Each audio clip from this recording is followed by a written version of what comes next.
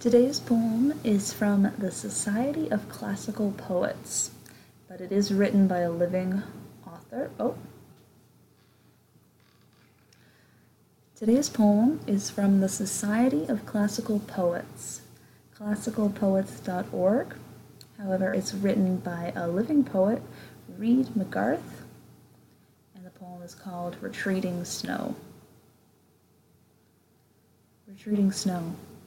Like an old man dragging his long white hair out of the lawn, back towards the forest shade, the snow retreats, cornered and well aware of the time that's up and warmth it can't evade.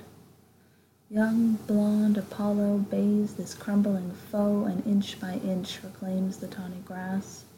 And while there is a time for fresh white snow, one does exclaim, "At last, at last, at last."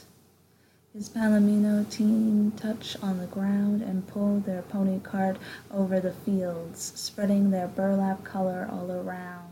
And Phoebus, with his longbow that he wields, steals back the landscape, conquers the old snow, which soon enough will have nowhere to go.